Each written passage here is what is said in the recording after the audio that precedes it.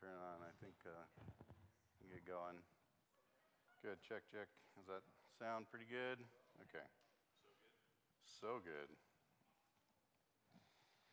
Good morning, everybody. I'm sure we're going to get trickling in for a lot of reasons, but why don't we get started? We have, as usual, a bunch to cover and an hour to do it, and it's more like 45 minutes now. So, my name is Isaac Flodine. For those of you who do not know me, I've been asked to teach this morning. Taught a couple other times, and this morning we're going to work on the doctrine of eternity, and I'm really excited about it. So hopefully I'm clear. But let me pray and start this with asking for God's blessing.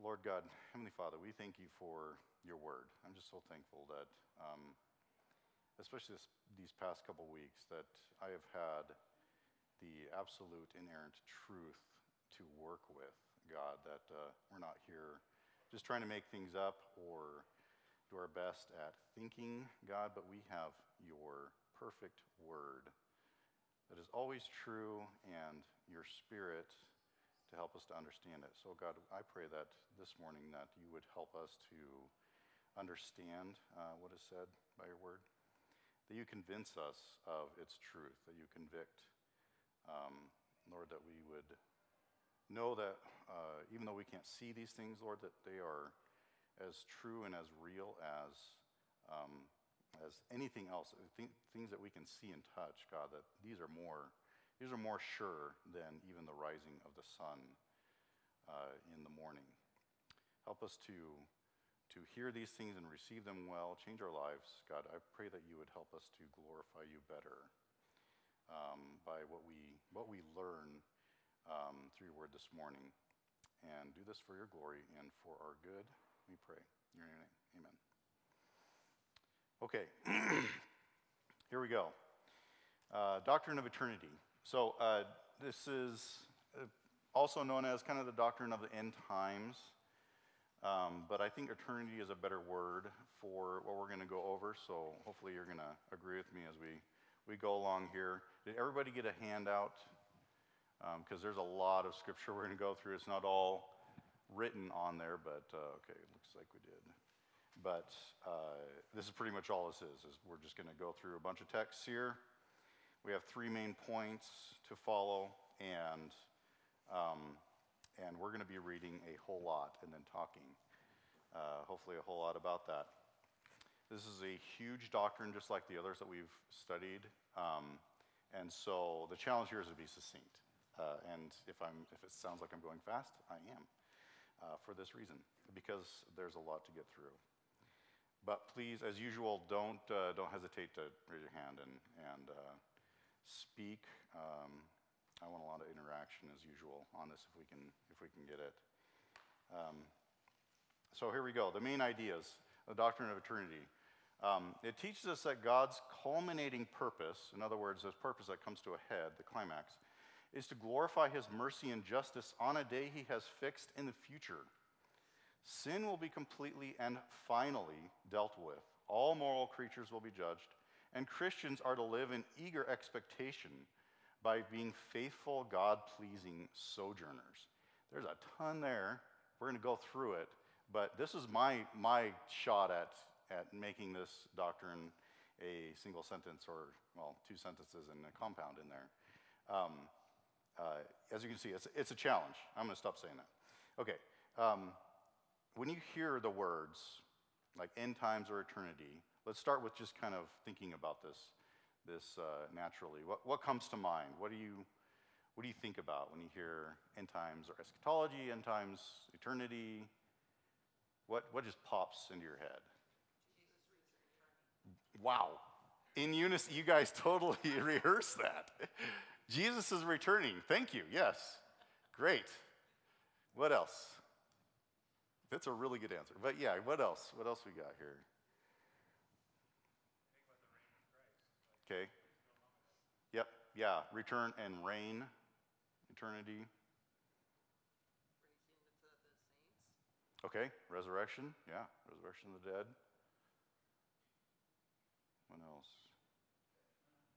Judgment, yeah. Not a comfortable thought, but it is. It should be at the front. Anything else? Think of like war Hmm. and bad stuff. Yeah, like end times. Yeah, there's gonna be something to accompany the end times, right? There's gonna be events that happen.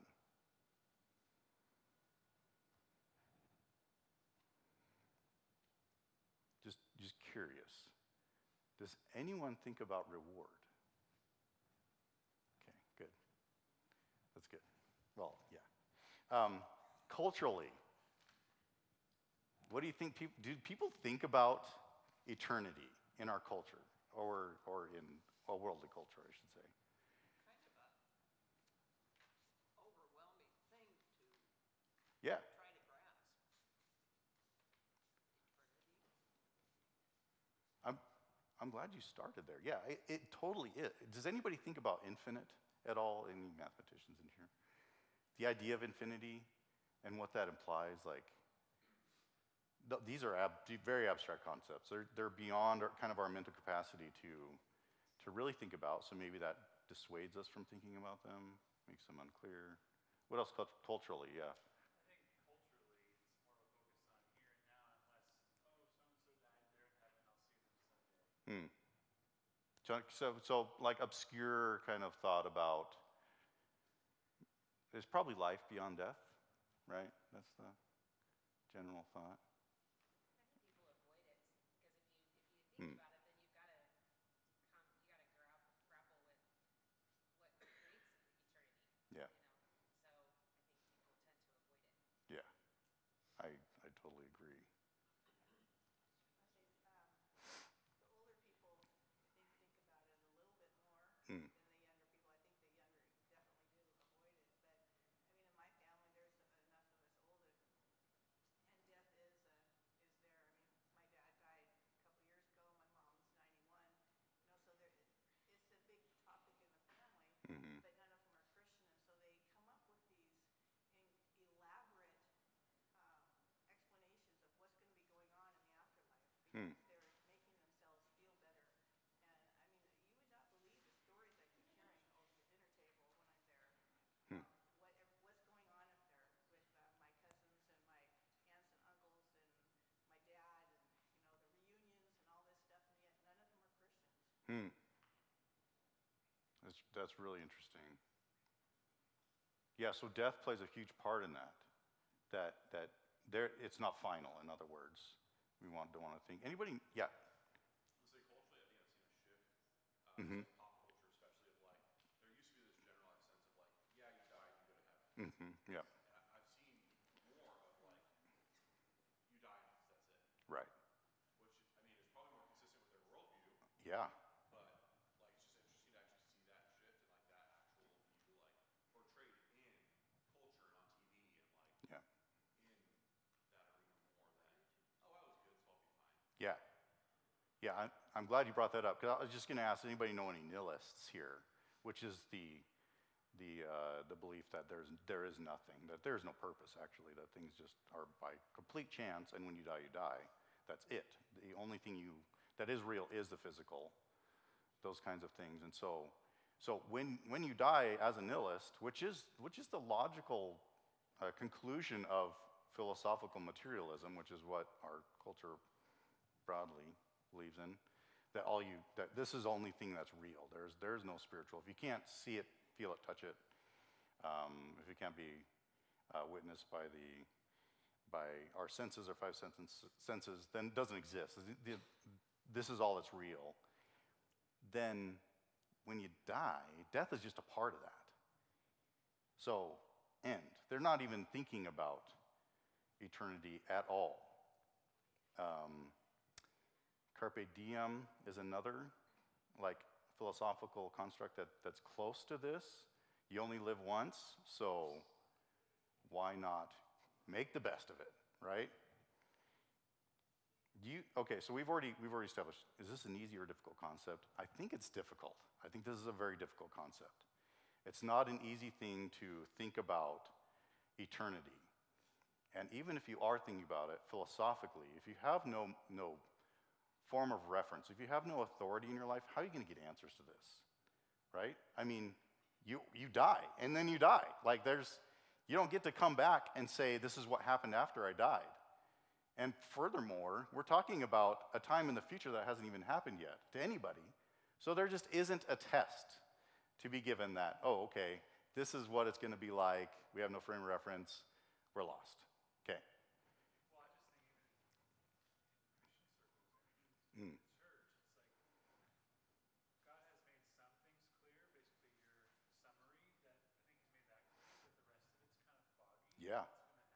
What's going to happen? And so there's a lot of different ideas. And I was talking to another person about this about a week ago, and it's like we just avoid it usually, just because we don't want to get each other upset or it's too confusing.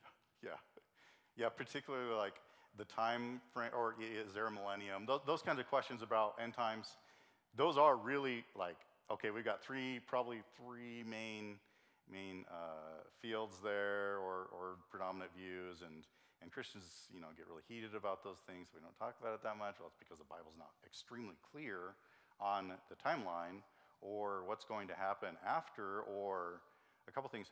But I think what's going to help us is the Bible is very clear about a couple points of eternity. We're going to hit those three main points today, this morning. But before I do, I want to throw out an anecdote for you. I don't do this a lot, but it seemed to match so well. I had a math teacher back in high school, and I can't even remember his name, but I remember what he looked like. And he would harp on us about saving $50 a week from the age of 18 or whatever we were, up to the day of retirement into a 401k, and how much money that was going to give you. And do the math, it's between, $400 and $2 million, okay? It's real. Okay, thanks, buddy. And he would just talk over and over. We'd do our math lesson, and then he'd get back to this idea of, he's showing us compound interest and that kind of stuff, which is all very helpful, actually, for saving money.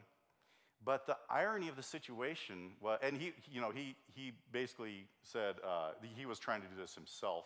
That was later in life, so he was trying to catch up because he wanted to retire, and this is going to be so great. The irony was he died a year after. And what do you think the students said about him? What good was it? The irony of that. You're living your life for this one thing, right? He was adamant about this, and then he dies. And that whole experiment just falls apart at that point, because everybody in class is like, what good is it? So what? You saved all this money, who's going to spend it now? Kind of thing. Okay, these are pretty good lessons. We're going to learn another lesson in Scripture that is very similar to that one. But that's the whole idea. This is a lifelong experiment. That's what makes it so hard. We're talking about things that we don't know for sure. We don't know they're going to happen in a way that we can know that this is made out of metal, or that I am breathing right now. These are going to be convictions. One of my favorite analogies was actually put together by Bill Farley. I'm sure he didn't come up with it, but he did administer it a number of times when he was teaching. And that's that if you were to imagine that this dot right here is the totality of all human history that we know of up to this point, and up to the point of the Day of Judgment, is represented by this dot, then this is a representation of eternity. It just blows the mind to think about concepts of infinity or eternity. This isn't even our life. We're a vapor inside of this dot. Everything beyond that, though, is reality. This is going to exist. This will be eternity. Hopefully that helps us to think about this more and then just blows our minds. So I don't know if that's helpful. Westminster Catechism has a really good 3-part on the doctrine of eternity. I highly recommend it for further study if you want to, and that's what this is actually going to be based out of. So let's get into it. The first point, God has appointed a day to culminate his purpose. Another way to say it is God has fixed, he has fixed a day to culminate his purpose. A day has been set in the future, and it is as real, as sure as creation itself. So as real as the fact that creation exists, this day is set, and it exists. Let's be convinced of this. But the day is secret. That is part of the hard nature of this doctrine. It is completely secret. It's going to happen like a surprise. It's going to be a surprise like a thief. And we should consider a couple examples that God has used to help us think about this. Those examples are the flood and Sodom and Gomorrah. Okay, Acts 17, 30 through 31. The times of ignorance God overlooked, but now he commands all people everywhere to repent, because he has fixed a day on which he will judge the world in righteousness by a man whom he has appointed. And of this he has given assurance to all by raising him from the dead. Interesting. God has, through Jesus, it has fixed a day where he will judge the living and the dead. And how do you know that's going to happen? Because Jesus was raised from the dead. That is part of the resurrection testimony, is the fact that this is going to happen. Okay. Matthew 24:36. But concerning that day and hour, it's like these were put together. No one knows, not even the angels of heaven, nor the Son, but the Father only. So, though this day is fixed, it is a mystery. It is a secret. There's only one who knows, one person. I don't know how that works. I think it's God too, but there's one person that knows when this is going to happen. The one who fixed it, who has appointed it for his purpose. Okay, I'm gonna read some longer passages here, and then we're going to talk about them. Peter 3, 1 through 10 says, "This is now the second letter that I'm writing to you, beloved. In both of them I am stirring up your sincere mind by way of reminder, that you should remember the predictions of the holy prophets and the commandment of the Lord and Savior through your apostles. Knowing this, first of all, that scoffers will come in the last days with scoffing, following their own sinful desires. They will say, 'Where is the promise of his coming? For ever since the fathers fell asleep, all things are continuing as they were from the beginning of creation.'" Wow, that's a pretty good statement, pretty good argument. "For they deliberately overlooked this fact, okay, that the heavens existed long ago, and the earth was formed out of water, and through water by the word of God, and that by means of these," meaning the water and the word, "the world then existed, was deluged in water, and perished. But by the same word, the heavens and the earth that now exist are stored up for fire, being kept until the day of judgment and destruction of the ungodly.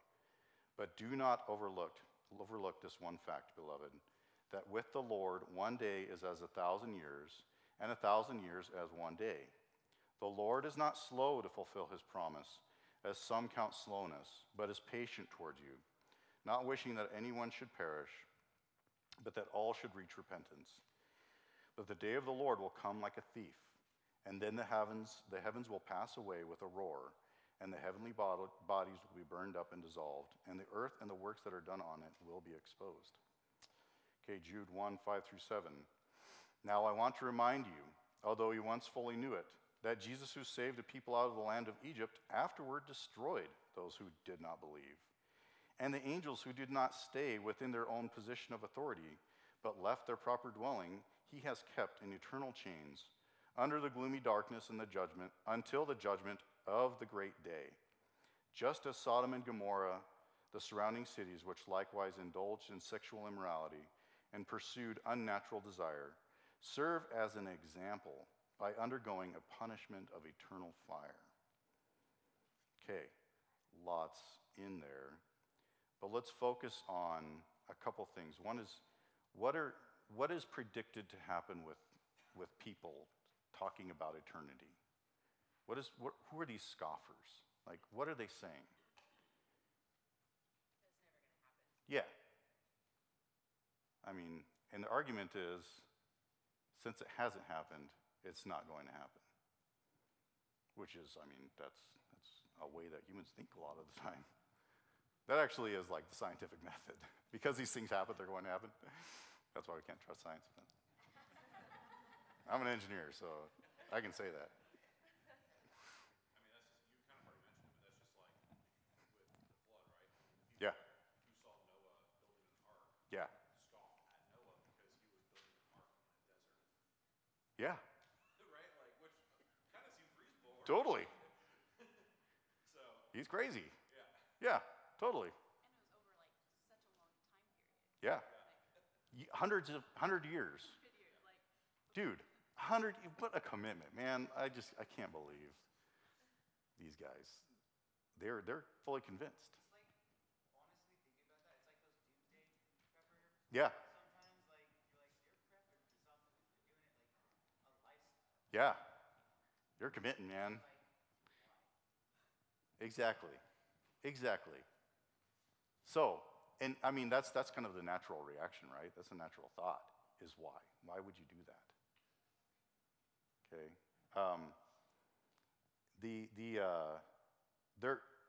The scoffers in this passage also, they're not just saying that it's not going to happen. They're justifying their sinful desires because they don't think they're ever going to get judged. That's really important. Like, the Scripture talks about this a lot, that the scoffers, end times, people are storing up wrath for themselves. Like, this is a very, very sobering point that we should not miss. But God has, and Peter says, they forgot. God has shown them what happens twice, if not more. The flood was one of those times. And he talks about, that the word and the water creating the earth, that the heavens existed before that. And then by that same water and word, everybody is killed. That this has happened. And how did it happen? They were dancing, they were having, merrymaking. They were doing the exact same things that they'd been doing up till the day that it started raining. And then they all died. So that is the warning of God. Sodom and Gomorrah, the same thing that Jude talks about. Indulging in sexual immorality, pursuing unnatural desire, up to the day that fire started raining down and they're all completely destroyed. The lesson is, just because God has not judged yet, doesn't mean that he will not judge. Okay. Culminating purpose. God's purpose is going to be seen as a climax on this day. God's purpose is finally going to make perfect sense to all of us, Christian and unchristian alike. That his purpose is mercy and justice. Sin will be dealt with in the judgment from Christ. Okay, so let's read a couple passages here. We'll talk about that idea. Romans 2, 5 through 6. But because of your hard and oh boy, maybe somebody else should read. Because of your hard and impenitent heart, you are storing up for yourself on the day of wrath, when God's righteous judgment will be revealed. He will render to each one according to his works. Okay, listen to what's happening here.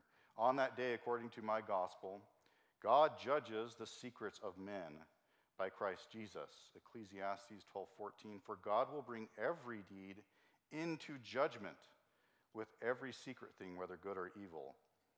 and Romans 9:22 through 23, what if God, desiring to show his wrath and to make his power known his power, has endured with much patience vessels of wrath prepared for destruction, in order to make known the riches of his glory for vessels of mercy, which he has also prepared beforehand for glory. Okay, so you hear those texts. I mean, does it sound like this is an accident? That this is just going to be chance that this day happens? I mean, it is very, very purposeful. God's purpose is clear. And according to these texts, why hasn't it happened yet? What can you flesh that out? I think in that second Peter verse, it says it too, that God is being merciful to calling his own to himself, and then also to display his glory. Mhm. This is how he was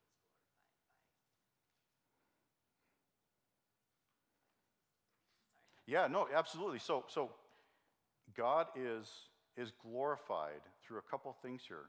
One of them is his patience. He's waiting. He was waiting for something. We hear that waiting is actually for his display of mercy, repentance. It doesn't mean that he does not want to show justice, though, and judgment.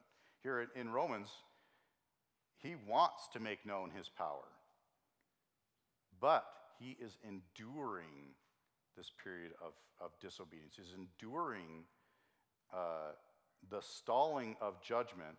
He's patiently waiting over this judgment so that his display of mercy is also going to be seen.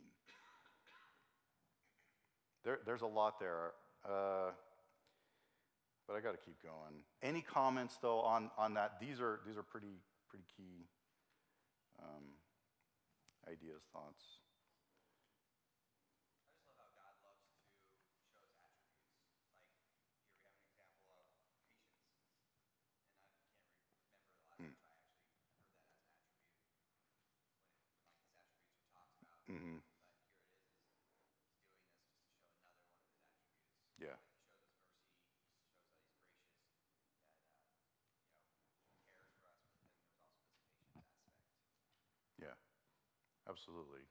And also just the idea in Peter that God doesn't feel time the same way. He doesn't experience time the same that we do, the way that we do. A day is 1,000 years. 1,000 years is a day, kind of thing. But he is making a concrete statement here. God is being patient. It's not as if this is, it's like a blink for God or whatever, and it doesn't really display anything.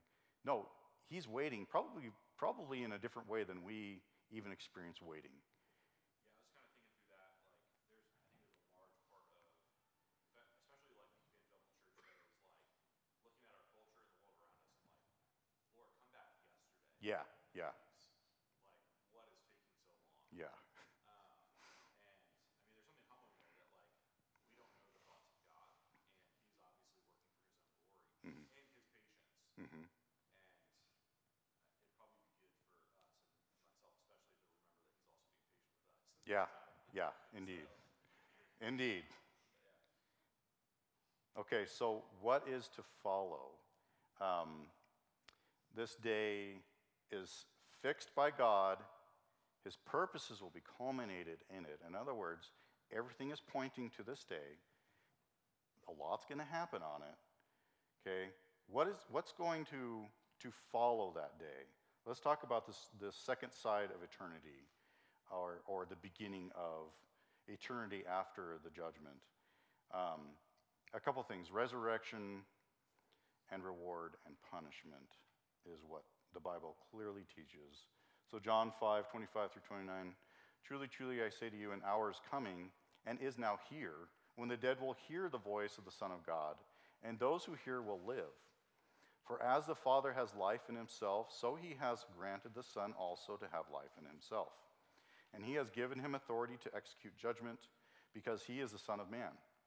Do not marvel at this, for an hour is coming when all who are in the tombs will hear his voice and come out. Those who have done good to the resurrection of life, and those who have done evil to the resurrection of judgment. 2 Corinthians 5:10, for we must all appear before the judgment seat of Christ, so that each one may receive what is due for what he has done in the body, whether good or evil. This is total, comprehensive. All those who have died will be raised. That resurrection will be for a purpose, and that will be judgment.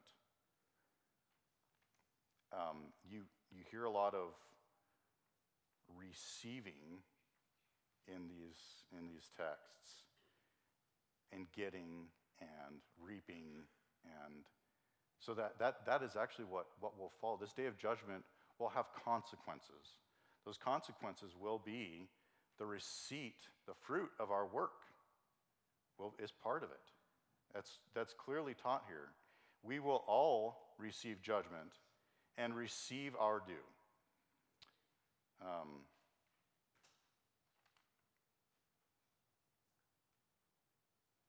Okay. Any thoughts there? That's kind of just a matter of fact. We can talk about. Yeah. I just wondered, with the judgment of the dead, does that suggest that when we die, we'll go to more of a purgatory, awaiting judgment at that moment, or like I don't know, all the near-death experiences, it looks to heaven.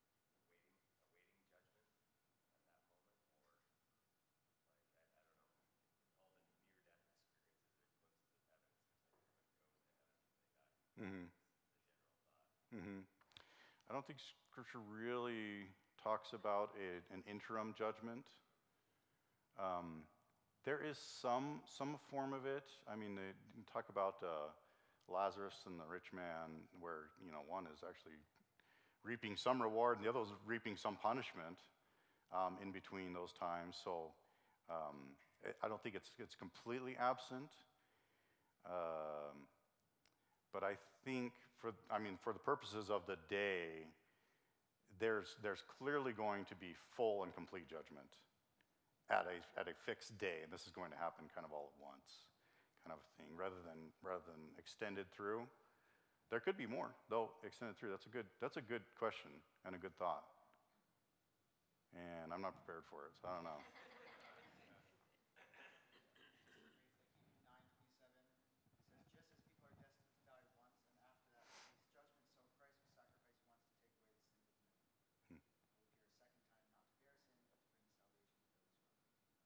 Yeah, there may be hints towards some judgment after death.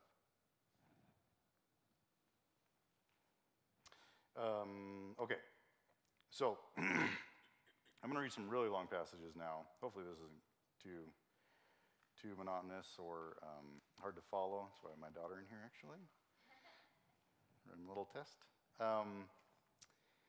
We're going to talk about the everlastingness of eternity afterwards, and what Scripture actually talks about with what will be everlasting, what will last forever. Revelation 20:10-15. And the devil who had deceived them was thrown into the lake of fire and sulfur, where the beast and the false prophet were, and they will be tormented day and night forever and ever. Then I saw a great white throne, and him who seated on it. From his presence, earth and sky fled away, and no place was found for them. And I saw the dead, great and small, standing before the throne, and books were opened. Then another book was opened, which is the book of life. And the dead were judged by what was written in the books, according to what they had done. And the sea gave up the dead who were in it. Death and Hades gave up the dead who were in them. And they were judged, each one of them, according to what they had done. Then death and Hades were thrown into the lake of fire. This is the second death, the lake of fire. And if anyone's name was not found written in the book of life, he was thrown into the lake of fire. Isaiah 65:17-25. For behold, I create new heavens and a new earth, and the former things shall not be remembered or come into mind, but be glad and rejoice forever in that which I create. For behold, I create Jerusalem to be a joy, and her people to be a gladness. I'll rejoice in Jerusalem and be glad in my people. No more shall be heard in it the sound of weeping and the cry of distress. No more shall there be in it an infant who lives but a few days, or an old man who does not fill out his days. For the young man shall die 100 years old, and the sinner 100 years old shall be accursed. They shall build houses and inhabit them. They shall plant vineyards and eat their fruit. They shall not build and another inhabit. They shall not plant and another eat. For like the days of a tree shall the days of my people be, and my chosen shall long enjoy the work of their hands. They shall not labor in vain or bear children for calamity. For they shall be the offspring of the blessed of the Lord, and their descendants with them. Before they call, I will answer. While they are yet speaking, I will hear. The wolf and the lamb shall graze together. The lion shall eat straw like an ox, and dust shall be the serpent's food.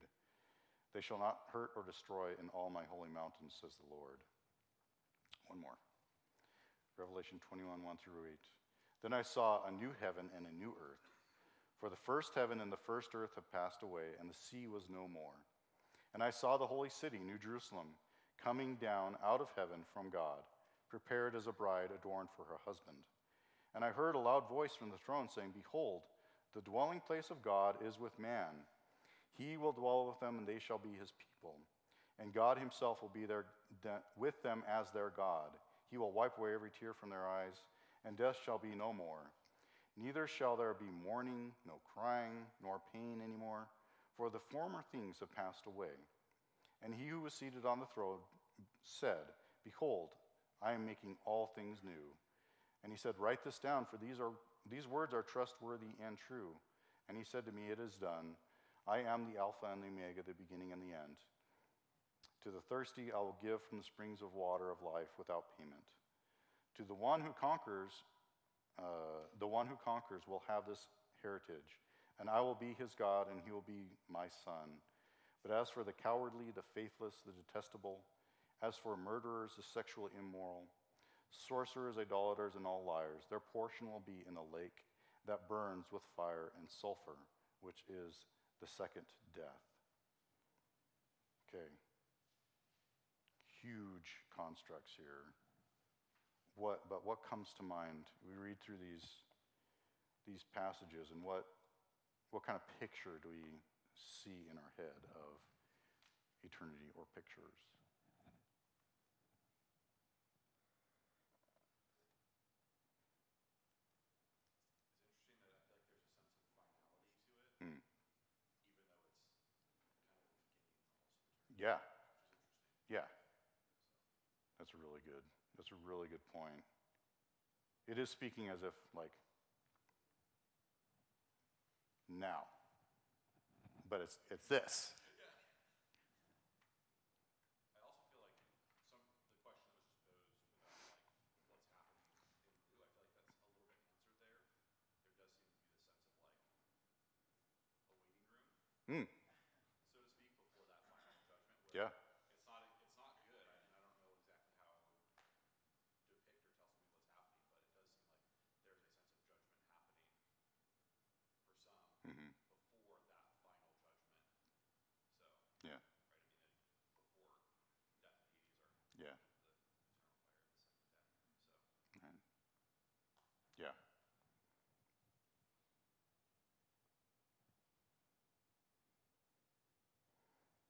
There's a couple phrases in here that actually resonate me with who I am right now. Doesn't mean that it's going to be everybody for all time. But this idea that in Isaiah, no longer shall they labor in vain or bear children for calamity. This idea that a lot of what I do right now in this world, as Ecclesiastes teaches me this, is just vanity. I mean, it's just going to go away. It really doesn't matter in a lot of ways. It's a vapor. Here now, gone. Tomorrow, even, kind of thing. You're working for what purpose? Like, who's going to enjoy your wealth? Who's going to get the credit for what you did?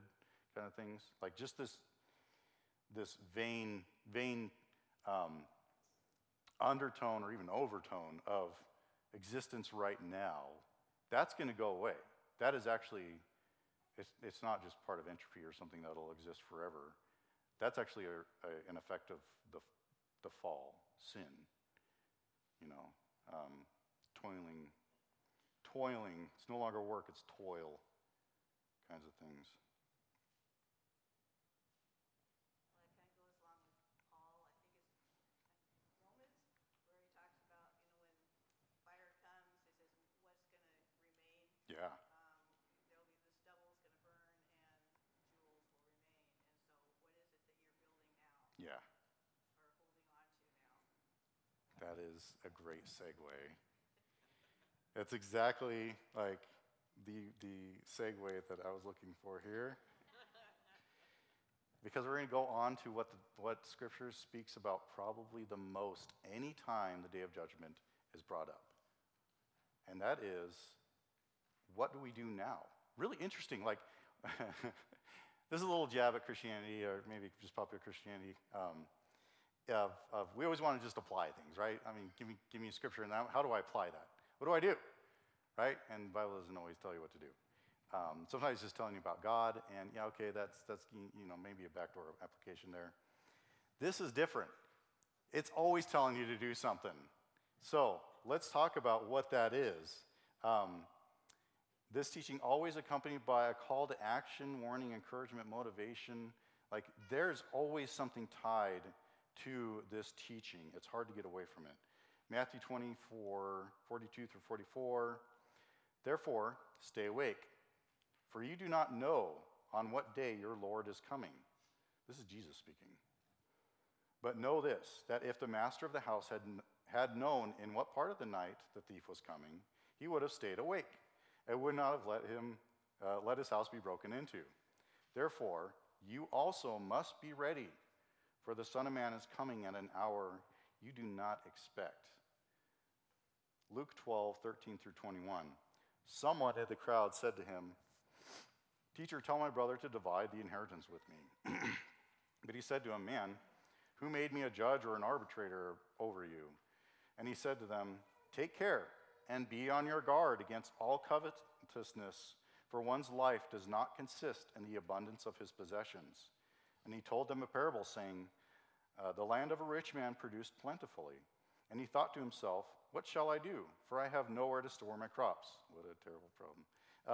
And he said, I will do this. I will tear down my barns and build larger ones. And there I will store all my grain and my goods. And I will say to my soul, Soul, you have ample goods laid up for many years. Relax, eat, drink, and be merry. But God said to him, Fool, this night your soul is required of you. And the things that you have prepared, whose will they be? So is the one who lays up treasure for himself and is not rich towards God. We have a couple more passages. I want to stop here and think a little bit. Jesus is saying part of the aspect of the secret nature of this day is so that we will not fall asleep. So I'd like to explore that idea because I think it's kind of abstract to me. Yeah. So I think this is kind of relates back to in Matthew 24, 42 to 44. He ends with saying, Therefore you must also be ready, for the Son of Man is coming at an hour you do not expect. I think we spoke earlier of his patience, but I think it's similar to like how we view grace. Like, grace isn't an invitation to sin, where his patience isn't really an invitation for us to be lazy. Yeah. I think we should have that Yeah. urgency of like the pursuit of God while we're here. Like, this is saying, yes, he's patient with us, but we should still be urgently seeking him. Absolutely. That is a great, because that feels like that's, okay, we're waiting for a ferry, right? It's going to take 2 hours. And we kind of know that it's going to take a long time. What are we doing during that time? Right? I mean, that's kind of the mentality. Are you going to actually make that time worthwhile? It's a terrible analogy. But, like, you can hopefully get kind of the idea. God is patient, but his patience isn't for us to, do nothing. We're not resting now. We're not waiting and setting up everything that we can to be comfortable right now. Or what? No, I think your analogy's okay. Because really, like, if you know the ferry's coming in 2 hours, you have a choice, Mm. right? You can use your 2 hours to do something, Mm-hmm. or you can use your 2 hours to sit. Mm-hmm. If you don't know when the ferry's coming, what are you going to do? Yeah, You're going to sit and stay waiting for the ferry. Right. You don't want to miss the ferry. right. And I think the warning is the same, right? Like, because there's an inclination that you don't know the day or time, so you're just going to just sit and wait. But that's the opposite of the command we're given, right? Yeah. Right? So, I mean, I think your analogy's good. Well, you just redeemed it for me and like thought of things that I didn't even mean. So, like all good analogies, right? Yeah, great. Like, okay, we're purposefully waiting. God is purposefully patient. Yeah. I think I was just going to clarify, because when we talk about, like, what are we doing when we wait? Mm-hmm. When we talk about you're being judged for your works, like all this judgment that's coming, we tend to put on that what it is God expects of us, or what the good works are, or what the right thing to do is in the waiting, or what staying awake means. Mm-hmm. Mm-hmm. And largely that's where you start to attribute like random acts of kindness and social justice, and not that those things are bad, Mm-hmm. but I think primarily like what we see in the gospel is like it is squarely placing yourself under Christ and Mm-hmm. his work, right?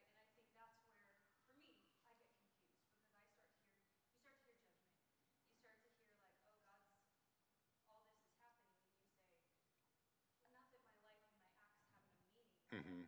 but I can do a lot of good things with a rotten heart, right? Yeah. So it's not necessarily about like what works you did, but who were you serving? Like who were you submitted to? Right. I think, and I just, it was more of a clarification of like staying awake is quite literally like my only hope is Christ. Mm-hmm. And judgment that's coming is my life his, part of his redemptive plan, going where he's going, doing the things that he set before me with faithfulness, or is it like I did all these things? Mm-hmm. You know, it says, Lord, we fed the hungry, Mm-hmm. we clothed the naked, we did all this in your name, and he's like, I don't know you. Right.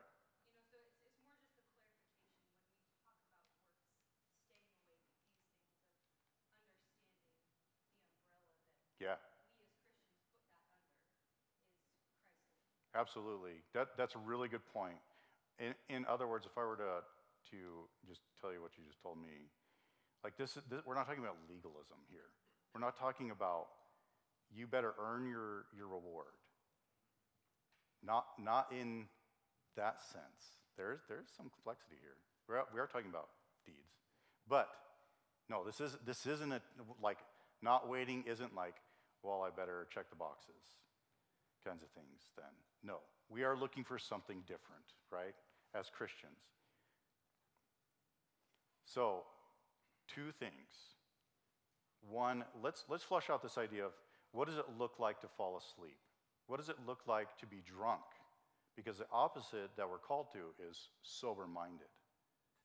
What does it look like that, okay, because we're all mixed bags here, right? I have definitely slipped into this mentality of just, when's this going to happen? I am probably ineffective at that time. I'm probably not doing what I should be doing. I'm probably not believing what I should be believing, right? What does that look like? What does sleep look like? What is Jesus trying to get us not to do? And Paul and Old Testament prophets, and yeah. They kind of relying on self or enjoying, doing things to just totally enjoy self, like eat, drink, and be merry. Mm-hmm. Mm-hmm. Or like with the 401k thing, having to put that money away for later, which is a prudent thing to do. Mm-hmm. But if there's someone in need and you have the money and you refuse to help them, then not rely then on Jesus to help you through the retirement time.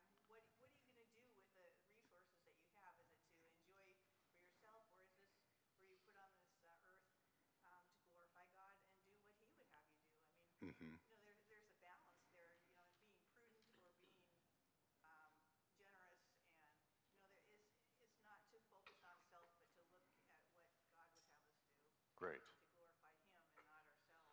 Absolutely, absolutely. Remember the parable of the rich man here, who God calls a fool. He's a fool. God, the creator of all things, called you a fool. That's not a good day. Like, why is he a fool? Because I mean, from a worldly perspective, this guy, he's rich, and he just made a bunch more money, had a lot more food or whatever, right? He's building barns. Like, this all looks wise to me. This looks prudent. That and he looks blessed by God as well. Looks like God has blessed this man. But indeed he has not. Like, this is not necessarily the result of God's blessing. Well, I mean, he says, I will say to my soul, Mm-hmm. soul, you have ample goods. Yeah. And he is putting everything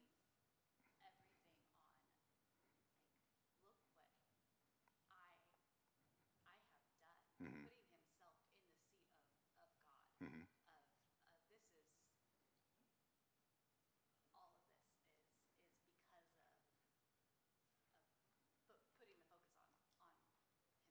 Right. This is from me and for me and through me. Right, yeah. Yeah, completely self-absorbed. Absolutely. Yeah. You were talking about earlier how does the idea of rest as well fit into this? Mm-hmm. Because we are also called to rest, like Yeah. God is, this is the seventh day rest, and He commands His people to rest. And so it's ironic that sleeping can also look like quite the opposite, filling our lives with all the things. I mean, you have people who are workaholics. Mm-hmm. They take all the hours they can possibly get so that they literally cannot rest. They can't physically sleep. Mm-hmm. Like they give up physical sleep. Yeah. And that can look like the metaphorical sleeping, which is actually not sleeping at all, and not resting. Where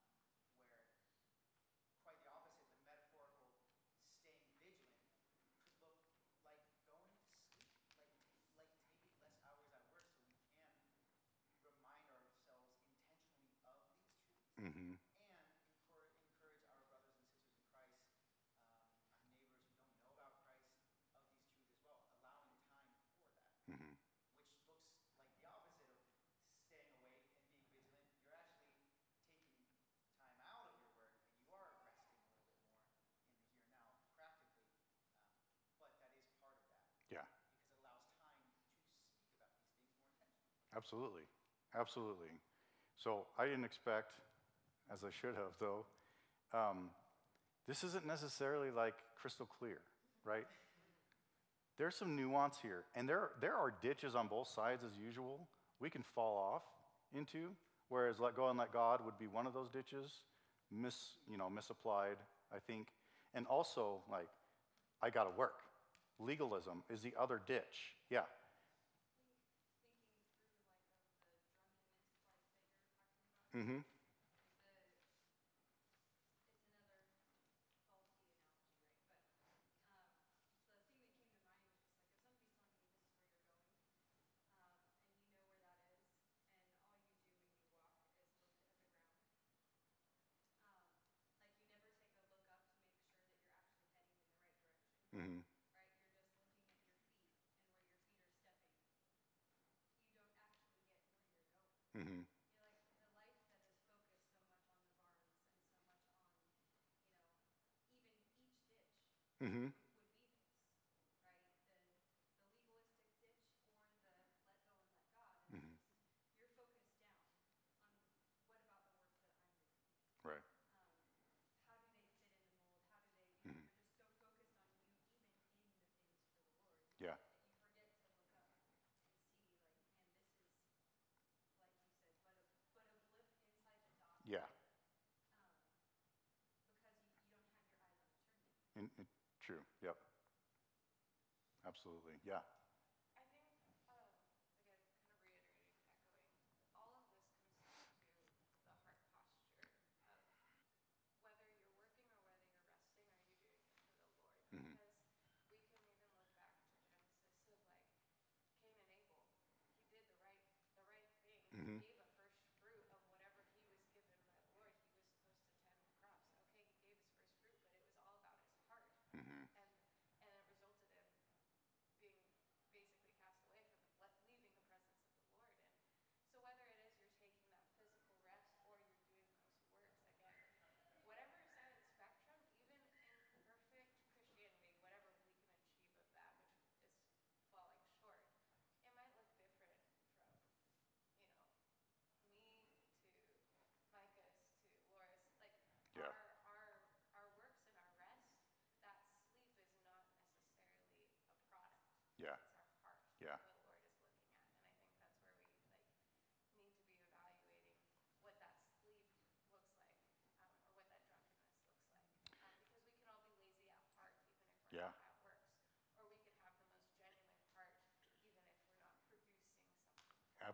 Absolutely. That's a great, great word. And that is indeed what Scripture teaches. Is here we have the God calling him a fool. And Jesus says, so is the one who lays up treasure for himself and is not rich towards God. Luke 12:32 through 36. Fear not, little flock, for it is your Father's good pleasure to give you the kingdom. Sell your possessions and give to the needy. Provide yourselves with money bags that do not grow old, with a treasure in the heavens that does not fail, where no thief approaches and no moth destroys. For where your treasure is, there will your heart be also. Stay dressed for action and keep your lamps burning, and be like men who are waiting for their master to come home from the wedding feast, so that they may open the door to him at once when he comes and knocks. 2 Peter, since all these things are thus to be dissolved, what sort of people ought you to be in lives of holiness and godliness? So we have this idea that, just because you're performing these works, does that mean that you're actually storing up treasures in heaven, rich towards God? No, absolutely not. This is a heart posture that we have towards these things. I was hoping to spend a little more time on this, but we've run out of time. I would encourage everybody here. Why don't we, or if you have time, just read some of these passages, especially by Jesus and by Peter and Paul, about working towards a heavenly mindedness, because boy, that seems to be the main thrust that we're supposed to get when we think about the day of eternity.